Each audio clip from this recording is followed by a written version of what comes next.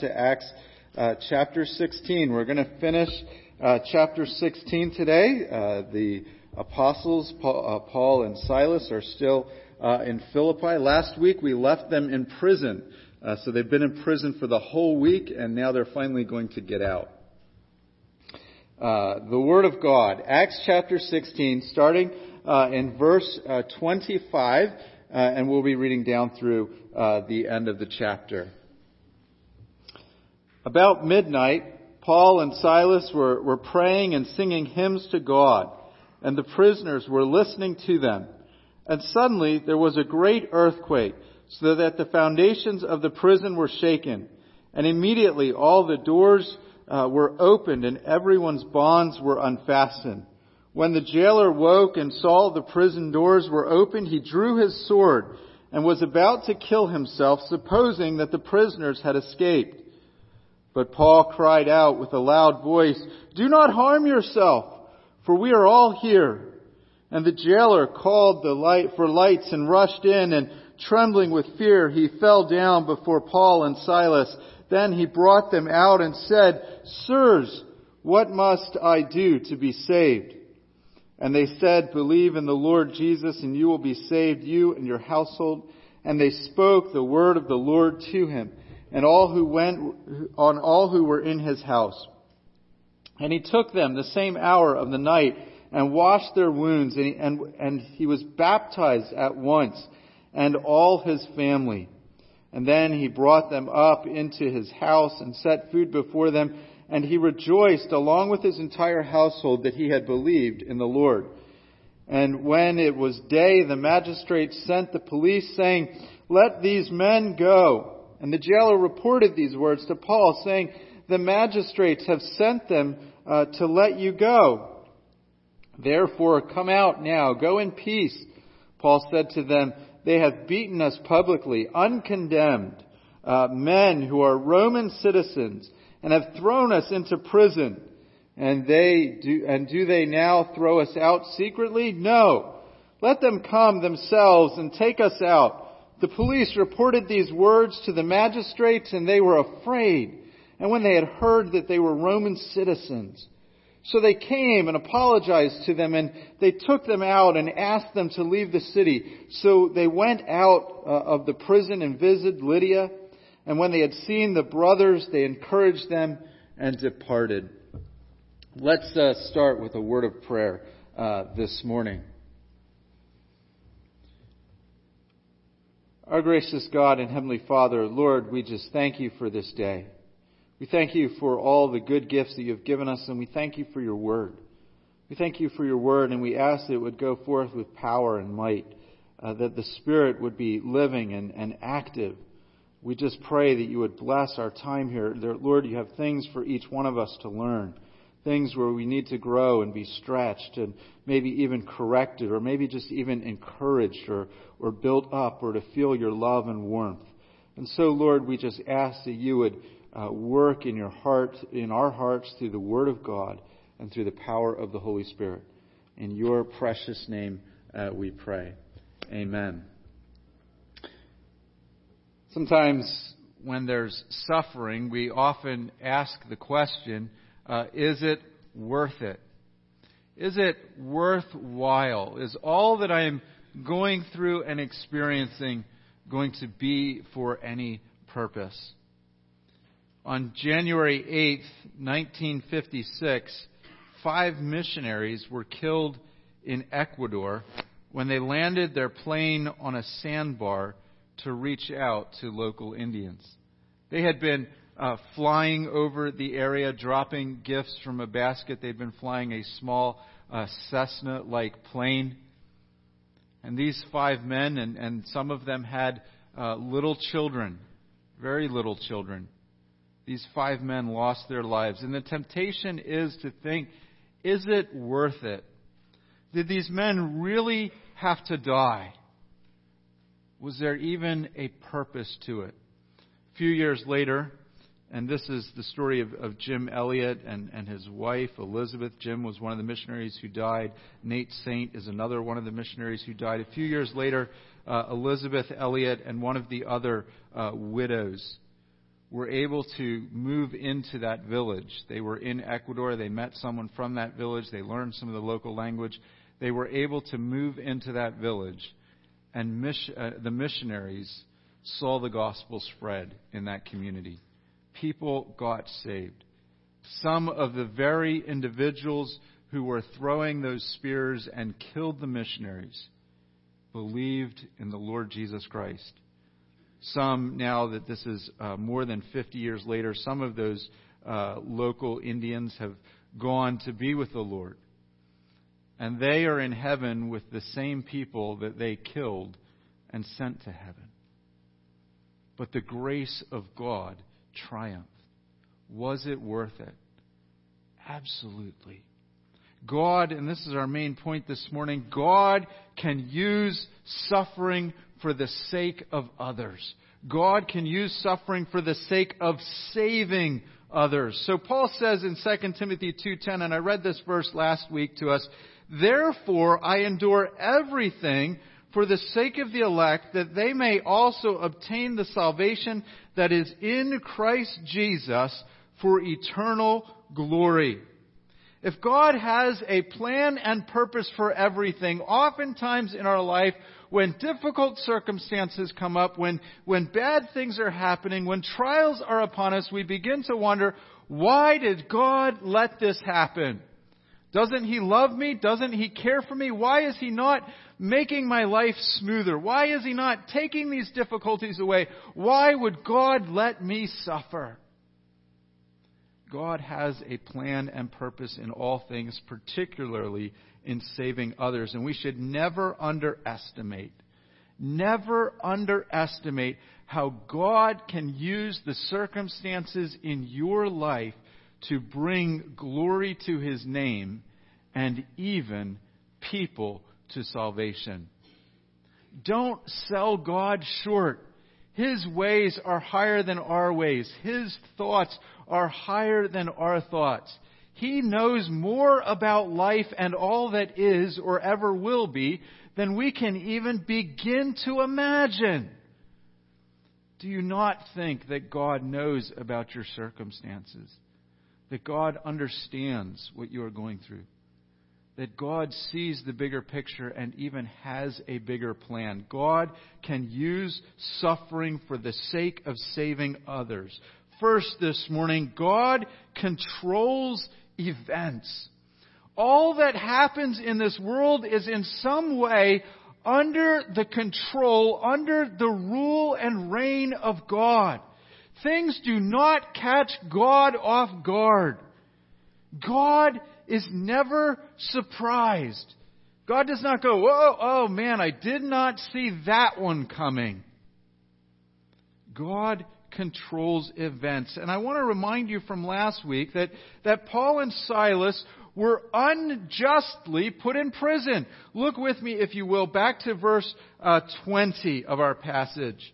We didn't read this yet this morning, but we read it last week. "And when they brought them to the magistrates, they said, 'These men are Jews, and they are disturbing our city. They advocate customs that are not lawful for us as Romans to accept or practice.'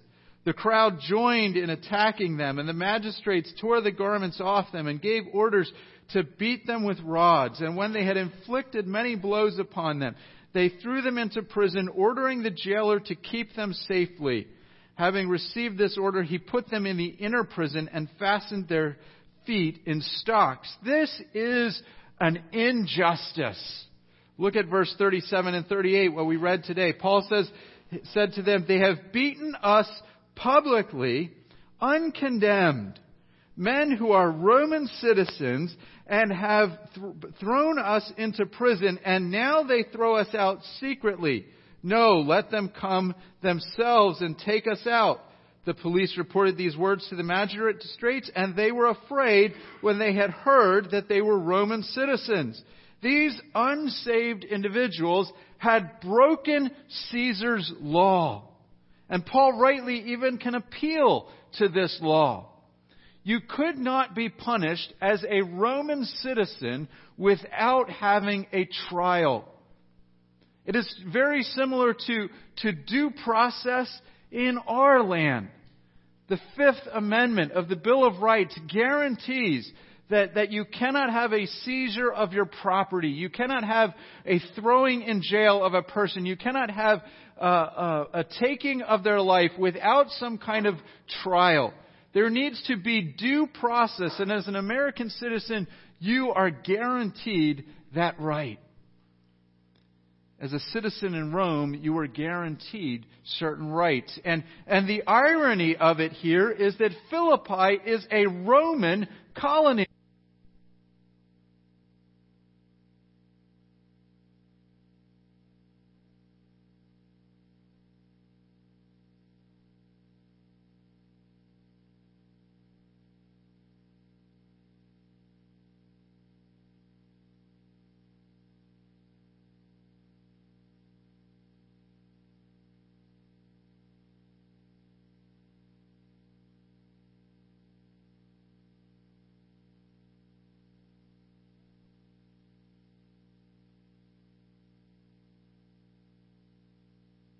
It was an injustice.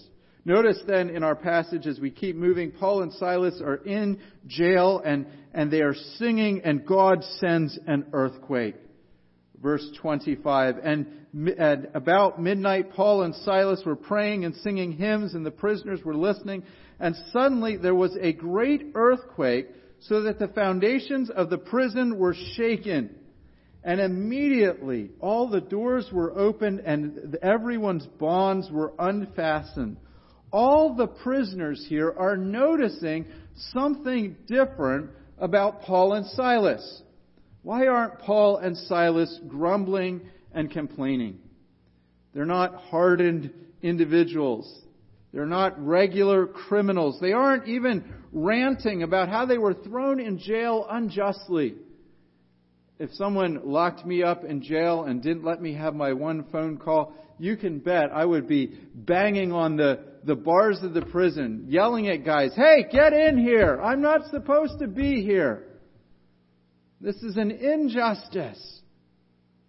And yet Paul and Silas are just sitting there in their stocks, and I imagine it was quite uncomfortable, maybe even a little painful. And they're singing. They're praying to the Lord out loud, singing hymns. There's a bit of joy, a bit of peace, no anxiety over what's going to happen. And God sends an earthquake and sets them free. What's interesting is you and I know that God controls all things. And so in sending this earthquake, not only did the chains fall off of Paul and Silas, they fell off of everybody in the prison. Now God could have done this in such a way that only Paul and Silas got set free. God could have sent an angel in there to loosen the stocks, just as He sent an angel to get Peter out of prison. There are, I'm sure, a million ways that God could have set them free, and He could have done it so that it was only Paul and Silas. When God sends the earthquake, everybody is freed. And what would you expect in a prison with criminals when the bars fly open? Could you imagine if one of the state prisons this morning, if there was an earthquake and maybe a wall fell and some bars to cell block A, B, or C sprung open? Could you imagine what would be hitting the news? Could you imagine all the police helicopters flying around? Can you imagine how many of those guys in there do you think are just going to sit there and say, no, I'll just wait this out? They'd be out of there like a bolt of lightning. Although the doors are wide open, no one leaves the jail. Look at verse 27 and 28. When the jailer woke and saw that the prison doors were open, he drew his sword and was about to kill himself, supposing that the prisoners had escaped. But Paul cried with a loud voice, "Do not harm yourself, for we are all here." The jailer assumes everybody's escaped and he's ready to kill himself. The punishment that the jailer would have received for having these prisoners escape on his watch was probably going to be worse than him just committing suicide right there. There would have been shame upon him. There would have been shame on his family. Certainly, I'm sure he would have been put to death. And he probably would have been put to death through some kind of torture. Even though it wasn't his fault, it's kind of, this was your watch. How dare you let these guys get out? His situation was one of hopelessness, one of despair. And let me just say, even kind of as an aside, if your circumstances seem hopeless, they are never so hopeless that they are outside of the notice of God. Suicide is never your only option. Your life could in a moment, in a period of time, in a season, feel like it is in a pit of despair. But do not think that suicide is your option. It is when we are at our lowest of our despair and our desperation when the Lord's compassion abounds. The main point isn't about the suicide here that the man was attempting, but notice how Paul's cried out with a loud voice, "Do not harm yourself, for we are all here." Paul and Silas could have walked out themselves. If some kind of injustice was done to you, and you were in jail, and all of a sudden the guards aren't there and the doors open up, what would you do? If it was through a powerful earthquake, what would you do? How many of us, myself included, would be tempted to say, "See, these guys got what was coming to them. They threw me in jail and they should have known better, and God has delivered me and I am going to walk out." How many of us would have been crying out, "Injustice, injustice, injustice, this is wrong. Ha ha! God has proved it. Out I go. I'm vindicated. God is on my side." And yet Paul and Silas stay there. Even more, Paul says, "For we are all here." Let me ask you this. What kind of difference do you think Paul and Silas were making in that jail through praying and singing, so that hardened criminals, when their chains fell off and their doors sprung open, did not leave? As far as we know, Paul and Silas weren't running around going, No, guys, stay here. No, don't leave. No, stop. God didn't want you to go. You really are guilty. We're not, but stay. I tell you, whatever was going on in that prison, it was the working of the grace of God through two disciples of the Lord Jesus Christ being Christians in the most horrible of circumstances. It is normal for a Christian to pray. There's nothing unusual about that. It is normal for a Christian to sing. We do it every Sunday. Now, maybe you don't do it on your own. Maybe you're not the person that sings in the shower or sings as you walk around or whistles as you're going. But we sing. We sing on Sundays. We sing to the Lord. They're here in this jail having a mini church service. And the people notice it. And they notice there's something different about it. And the hardened criminals see a difference and stay. It reminds me of Jesus on the cross and the centurion who's watching the suffering of Jesus, and he says, in effect, something is different.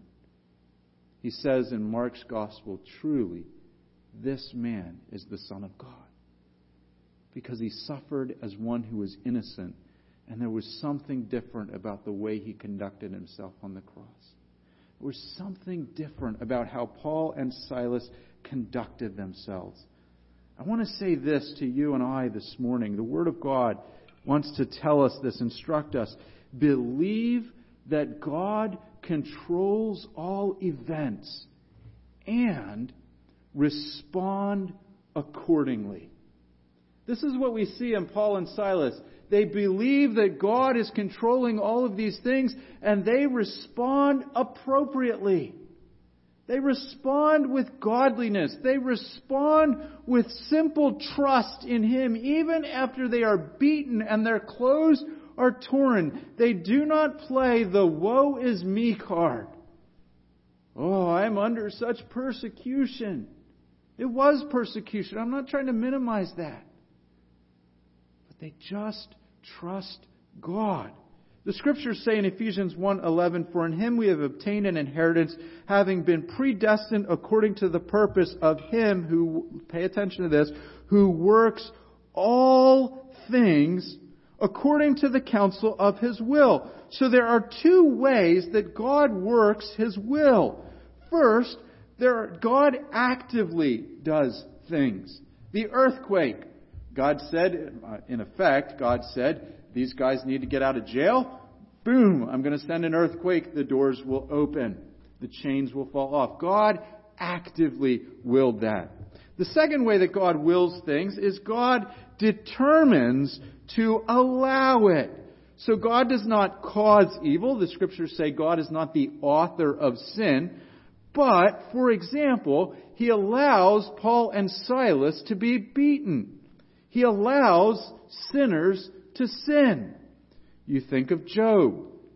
God allowed Satan to bring horrendous things into his life, and even then, God in His goodness restrained Satan.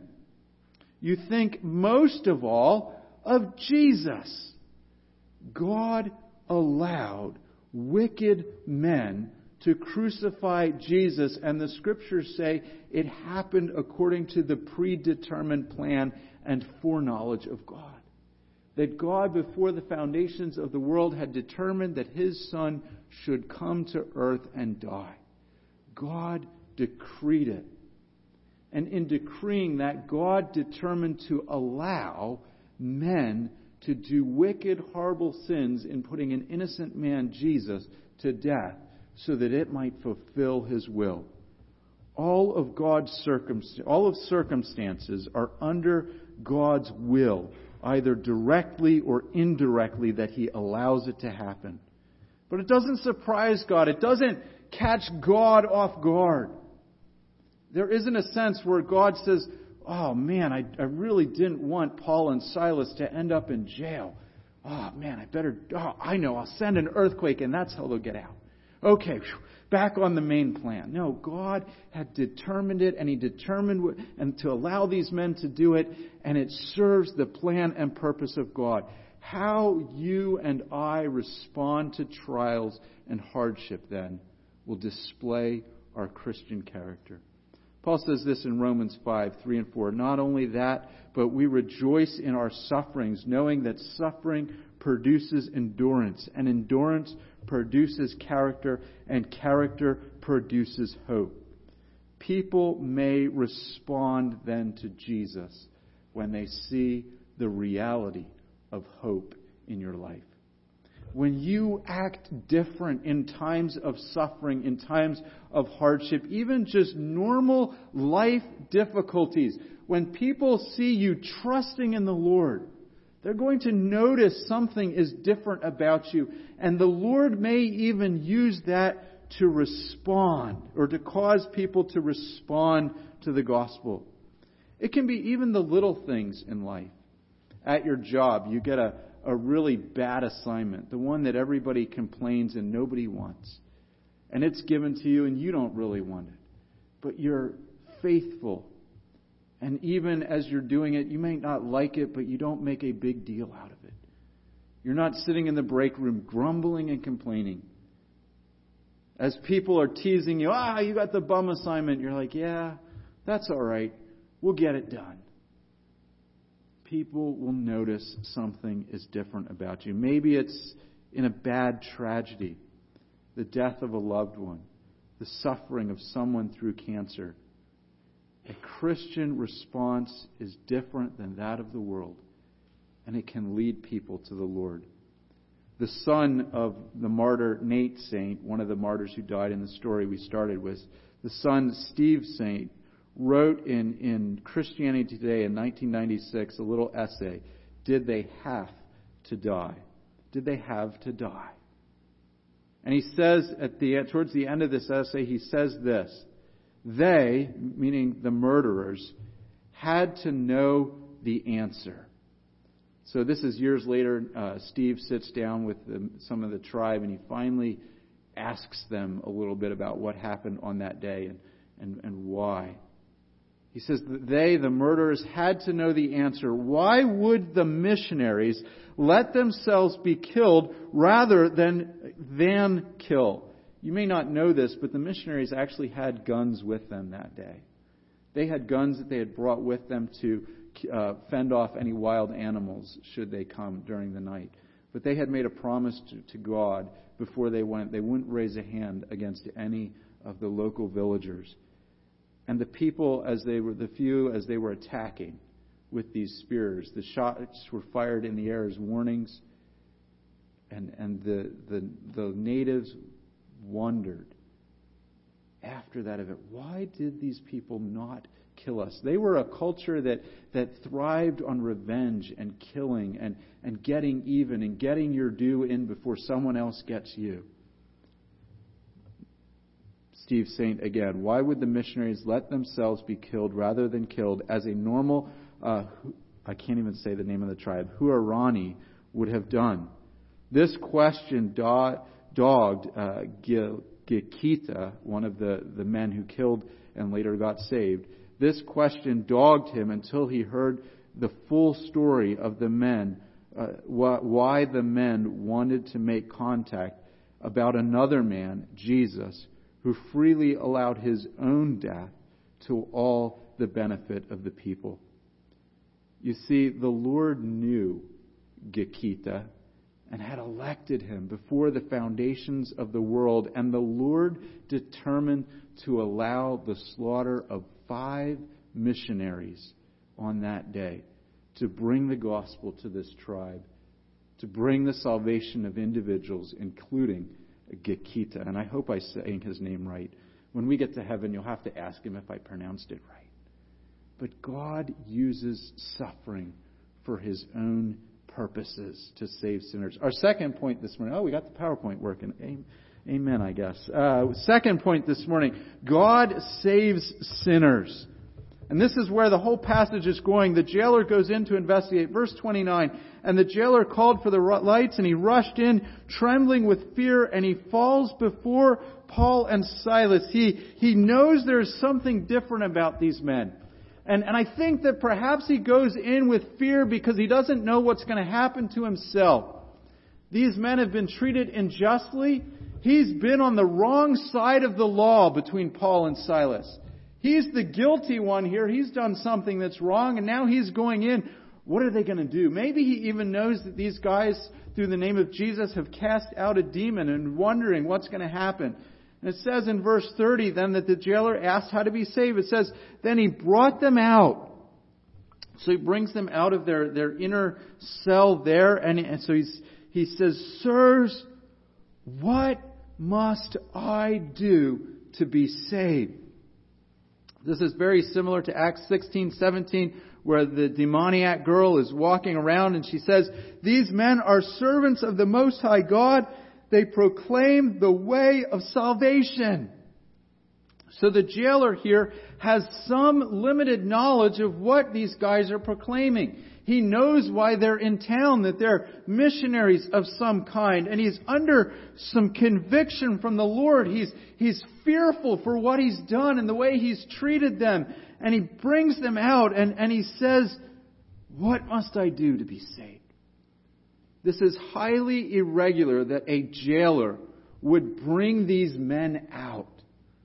He could have stayed in the cell with them and said, we'll wait until the magistrates get here, but just while we're waiting, what must I do to be saved? He's already shown these signs of repentance in that he's behaving differently towards Paul and Silas. What do I need to do to be saved? Paul says the most beautiful words in all of Scripture.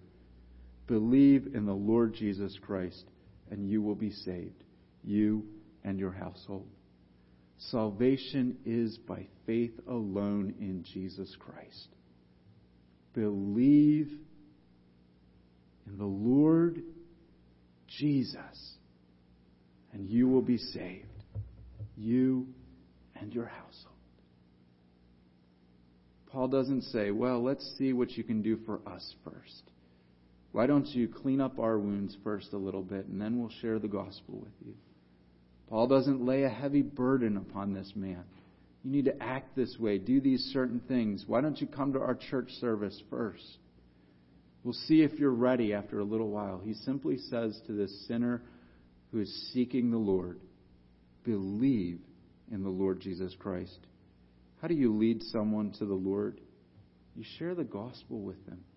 You share what Jesus Christ has done, His death and resurrection, and then you call them and invite them to believe.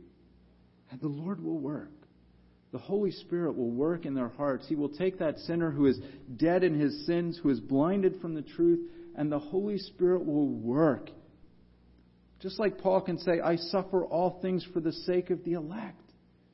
We share the gospel because we know God will work in the hearts and lives of people. And God does the work in saving people, and we're just the faithful messenger. We're just the guy going out and giving the invitation. Come, believe, trust in Jesus. Salvation will come to you. You will be saved. The only way that a person then becomes saved and receives the forgiveness of sins is through belief. Belief is an act of trust. You're trusting in the Lord Jesus Christ. Belief is an act of confession. Believe in the Lord Jesus. You're proclaiming who He is and inviting the person to accept Him and confess that Jesus is Lord. You know these verses well, Romans 10, 9 and 10. Because if you confess with your mouth Jesus is Lord and believe in your heart that God raised Him from the dead, you will be saved. My mind starts getting ahead of myself, and I have the verses usually memorized, and then I start saying them, and I need to look down. For with the heart one believes and is justified, and with the mouth one confesses and is saved. There's a promise here. Believe and you will be saved. There's an assurance that those who have placed their faith and trust in the Lord Jesus Christ will be saved. We receive that salvation when we believe. And the future aspects of that salvation we will receive. They will not be lost to us, because when God works salvation, He works it through to completion. He who began a good work in you will not stop, but will carry it through to completion on the day of our redemption when the Lord Jesus returns. The benefits of salvation are now the forgiveness of sins belonging to Jesus. The future of salvation is heaven. And then after heaven, if we die before the Lord returns, anyways, heaven. And after that, the resurrection of our bodies. And after that, the new heavens and the new earth in resurrected bodies. But it comes to those who believe in the Lord Jesus Christ. Two things this morning. First, we need to call people to be saved. We need to invite people. Believe in the Lord Jesus. This is what evangelism is. It's when you share the truth with someone, but you don't just leave them hanging. You're not just telling them a good story, so to speak. You then give them a call and invite them. Say, look, have you ever received Jesus as your Savior? Have you ever considered believing Him? And maybe you just put it straight in the imperative. Hey, believe this, and you can be saved. You can go to heaven. You can have the forgiveness of sins, but you need to make that call to the person, to the individual. You announce, you tell them that Jesus is Savior and Lord. You tell them why this is good news. You tell them what the bad news is. If we do not believe in this, we are under the wrath of God, for the curse for our sins is upon us. But if you believe, you will be saved. Oh, won't you believe? Second, we need to be assured of the promise. God will save those who have trusted and are trusting in the Lord Jesus Christ. Romans 10:11. For everyone who calls on Him will not be put to shame. Romans 10:13. Everyone who calls on the name of the Lord will be saved. It's a promise. It's a promise from God. That brings us to our third point, really. And that's this will be saved aspect. That God is the one who causes the word to be effective. It's not because Paul and Silas were such great guys. It's because God was working through the Word. Look at verse 32 then. They share the Word of God with his household. It says, "And they spoke the word of the Lord to him and all who were in his house." The household is hearing God's Word and coming to saving faith. So when he says in verse 31, "Believe in the Lord Jesus and you will be saved, you and your household," he does not mean that if the jailer here, the father, believes, everybody in the house is automatically saved. It doesn't matter what they do or how they live. It does not mean that if the jailer just believes, if he's the only one who believes, everybody in the house should then get baptized because they're under him somehow. What it means is they're saying to the family, jailer, if you believe, you'll be saved. And if anybody else here believes, you'll be saved too. Because it says, "And they spoke the word of God to him and all who were in his house." They are all hearing this invitation and are all being told, you can be saved. Anybody is open. Anybody can receive this invitation. Now, God has his plans and purposes in saving people, and we don't know what that is and who's going to respond. But our job is to say to everybody, hey, if you believe this, the promise is you'll be saved. Why don't you believe this?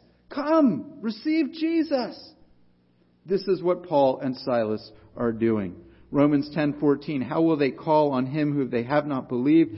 And how are they to believe in him whom they have never heard? And how are they to hear without preaching? So faith comes from hearing, and hearing through the word of Christ." And what I'm saying to you is that they are giving the word of Christ, the word of the Lord to these people, and they are calling them to faith. And that's why the promise is to you and your household. Because the household is hearing the word of God and being called to believe. So it says then the jailer takes Paul and Silas and he's also baptized. So he takes them up in verse 33, took them that same hour of the night and washed their wounds. This conversion is so quick, is so sincere, they baptize him that very night. It says he was baptized at once, he and also his family. He's responded to the word. He's made a profession of faith, and to symbolize that, they've baptized him. His family has heard the word and are responding, and they are baptized with him. The jailer could have gotten in quite a lot of trouble for taking Paul and Silas up to his house. The jailer could have gotten quite a lot of trouble for washing the wounds of Paul and Silas, and he doesn't care. This is how sincere he is in his belief. The jailer then and his family rejoiced. Look at the last verse. "And they brought them up to his house and set food before him, and he rejoiced along with his entire household that he had believed." The household is rejoicing. The jailer came to saving faith. Let me ask you this. Do you think the family would have rejoiced if they too had not come to saving faith? When was the last time you saw a non-Christian rejoice when somebody got saved? I mean really rejoiced. Hey, I'm an atheist, but amen, you came to Jesus. They're rejoicing that dad or husband or whoever got saved, because he brought home the word of God by bringing home Paul and Silas. And they've believed and been baptized too. And this passage, as it were, comes full circle. We start with a worship service in a sense. Paul and Silas are praying and singing hymns. And we end with a worship service, maybe even a fellowship meal. They're good Baptists, right? They have a meal afterwards. They're eating together and they're rejoicing that God has saved sinners. And this would not have happened if it was not for the plan and purpose of God in unjust suffering and throwing Paul and Silas in jail. Consider then how God may use circumstances in your life. What are you going through? Maybe it's minor, maybe it's no big deal. Sometimes for me it's the no big deal things that I grumble the most about. Oh, I got a flat tire again. Oh, car's not run right. But God can use your circumstances, big or small.